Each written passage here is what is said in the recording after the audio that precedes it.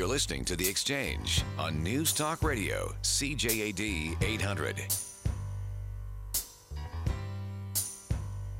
Well, they're still racing out at the trestles, but that blood had never burned in her veins.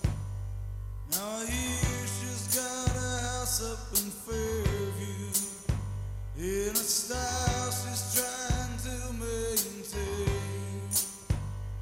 Well, if she wants to swing it, you can tell her that I'm easily found. Tell her there's a spot out neath April's bridge. Tell her there's a darkness on the edge of town. There's a darkness on the edge of town. Welcome back. It's The Exchange on CJAD. Dave Kaufman, Avi Goldberg, and Bruce Springsteen's biggest fan, Dave McGimsey. I love that song. The song, there's a dampness on the edge of town. I like that. It's no Millionaire Onion, It's no, but it's a it'll good do. song, yeah, yeah. I used to think that Bruce Springsteen was just the cheesiest. Right. That he sang about his Ford and his Chevy. That there was nothing to it. That it was easy to just write a song about how hard life is and how going to the bar and seeing the smiling waitress and that saving the day is I found it so simple. And then I saw it in concert and I'm hooked. And it happened about 12 years ago. It came to Montreal. I think it was 2003. And I think I've seen him almost a dozen times since. There is something, goosebumps isn't even the word to describe it, but there is something so magical about that feeling that you get at a Springsteen show. It's very, and I'm not religious in the least, but I feel like this is the closest I get to having some sort of a religious experience in my day-to-day life. There's something very churchy about a Springsteen concert. Just the way that the stage is set up, it really looks like you're worshiping at the altar of rock and roll. There is a strange parallel in what I do and my fandom for Bruce Springsteen. I do the radio thing. I do a bit of writing, and for some reason, it seems that journalists just adore Bruce Springsteen. This is from Peter King. I really want to meet Bruce Springsteen this week. Is that too much to ask? Come to think of it, if I met him, what would I say? I love your music. The Wrestler's going to be an ESPN Instant Classic. I'd probably just say the same thing that I often say to my dog. You're so good.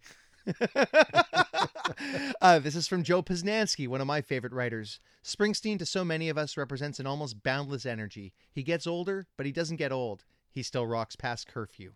There are so many amazing writers here, and there's just a little piece from each of them. Okay, Michael Silver. First, a disclaimer. I love Bruce Springsteen and the E Street Band. I've seen him many times in concert. An acoustic guitar bearing his signature sits in my living room. Don Banks. I'm in favor of a free Springsteen concert wherever and whenever. Steve Karp. Tonight may have cracked my personal top 10 shows of all time over the 41 years I've been seeing Bruce and near 200 shows. That's how good it was. And that was written May 19th.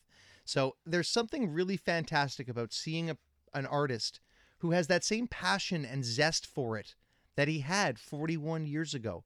There is not one night where Bruce Springsteen gives you an Aretha Franklin style performance. And there's something really to be said for that. The way that he's able to give each fan that moment. And I've sat in the front row and I have sat in the last row.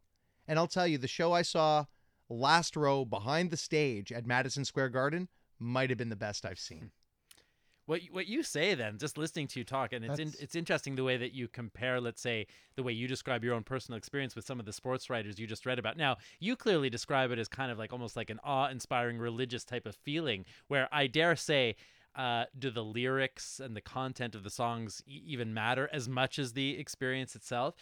Whereas, these sports writers are kind of talking about, like the energy of the singer, and he's a good person. So is it really that religious awe, that sort of overtakes you and kind of... I love seeing Dave's enthusiasm and hearing it in his voice. That's even more exciting. I thought we're going to have to roll him up in a carpet and get out of here. So, it's like, I think he brought he's himself getting down. really, really worked up about this, you know. I And to felt me, he was going there, and then he just to kind of me, let always himself like I would always think like going to Well, see it's a not the hip there. Come on. going to see a Springsteen show would be like being in church. You'd be there saying, "Oh my God, I'm not going to get out of here for a while, am I?"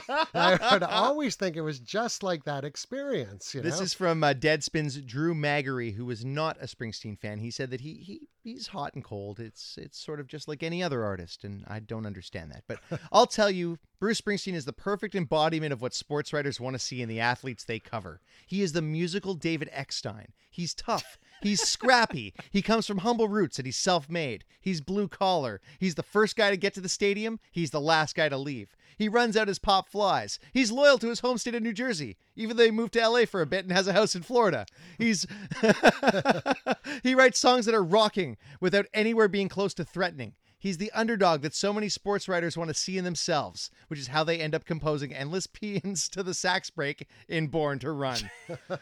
Well, that about sums me up. Catch The Exchange live weeknights 8 to 10 on the radio on CJAD 800 and online at CJAD.com.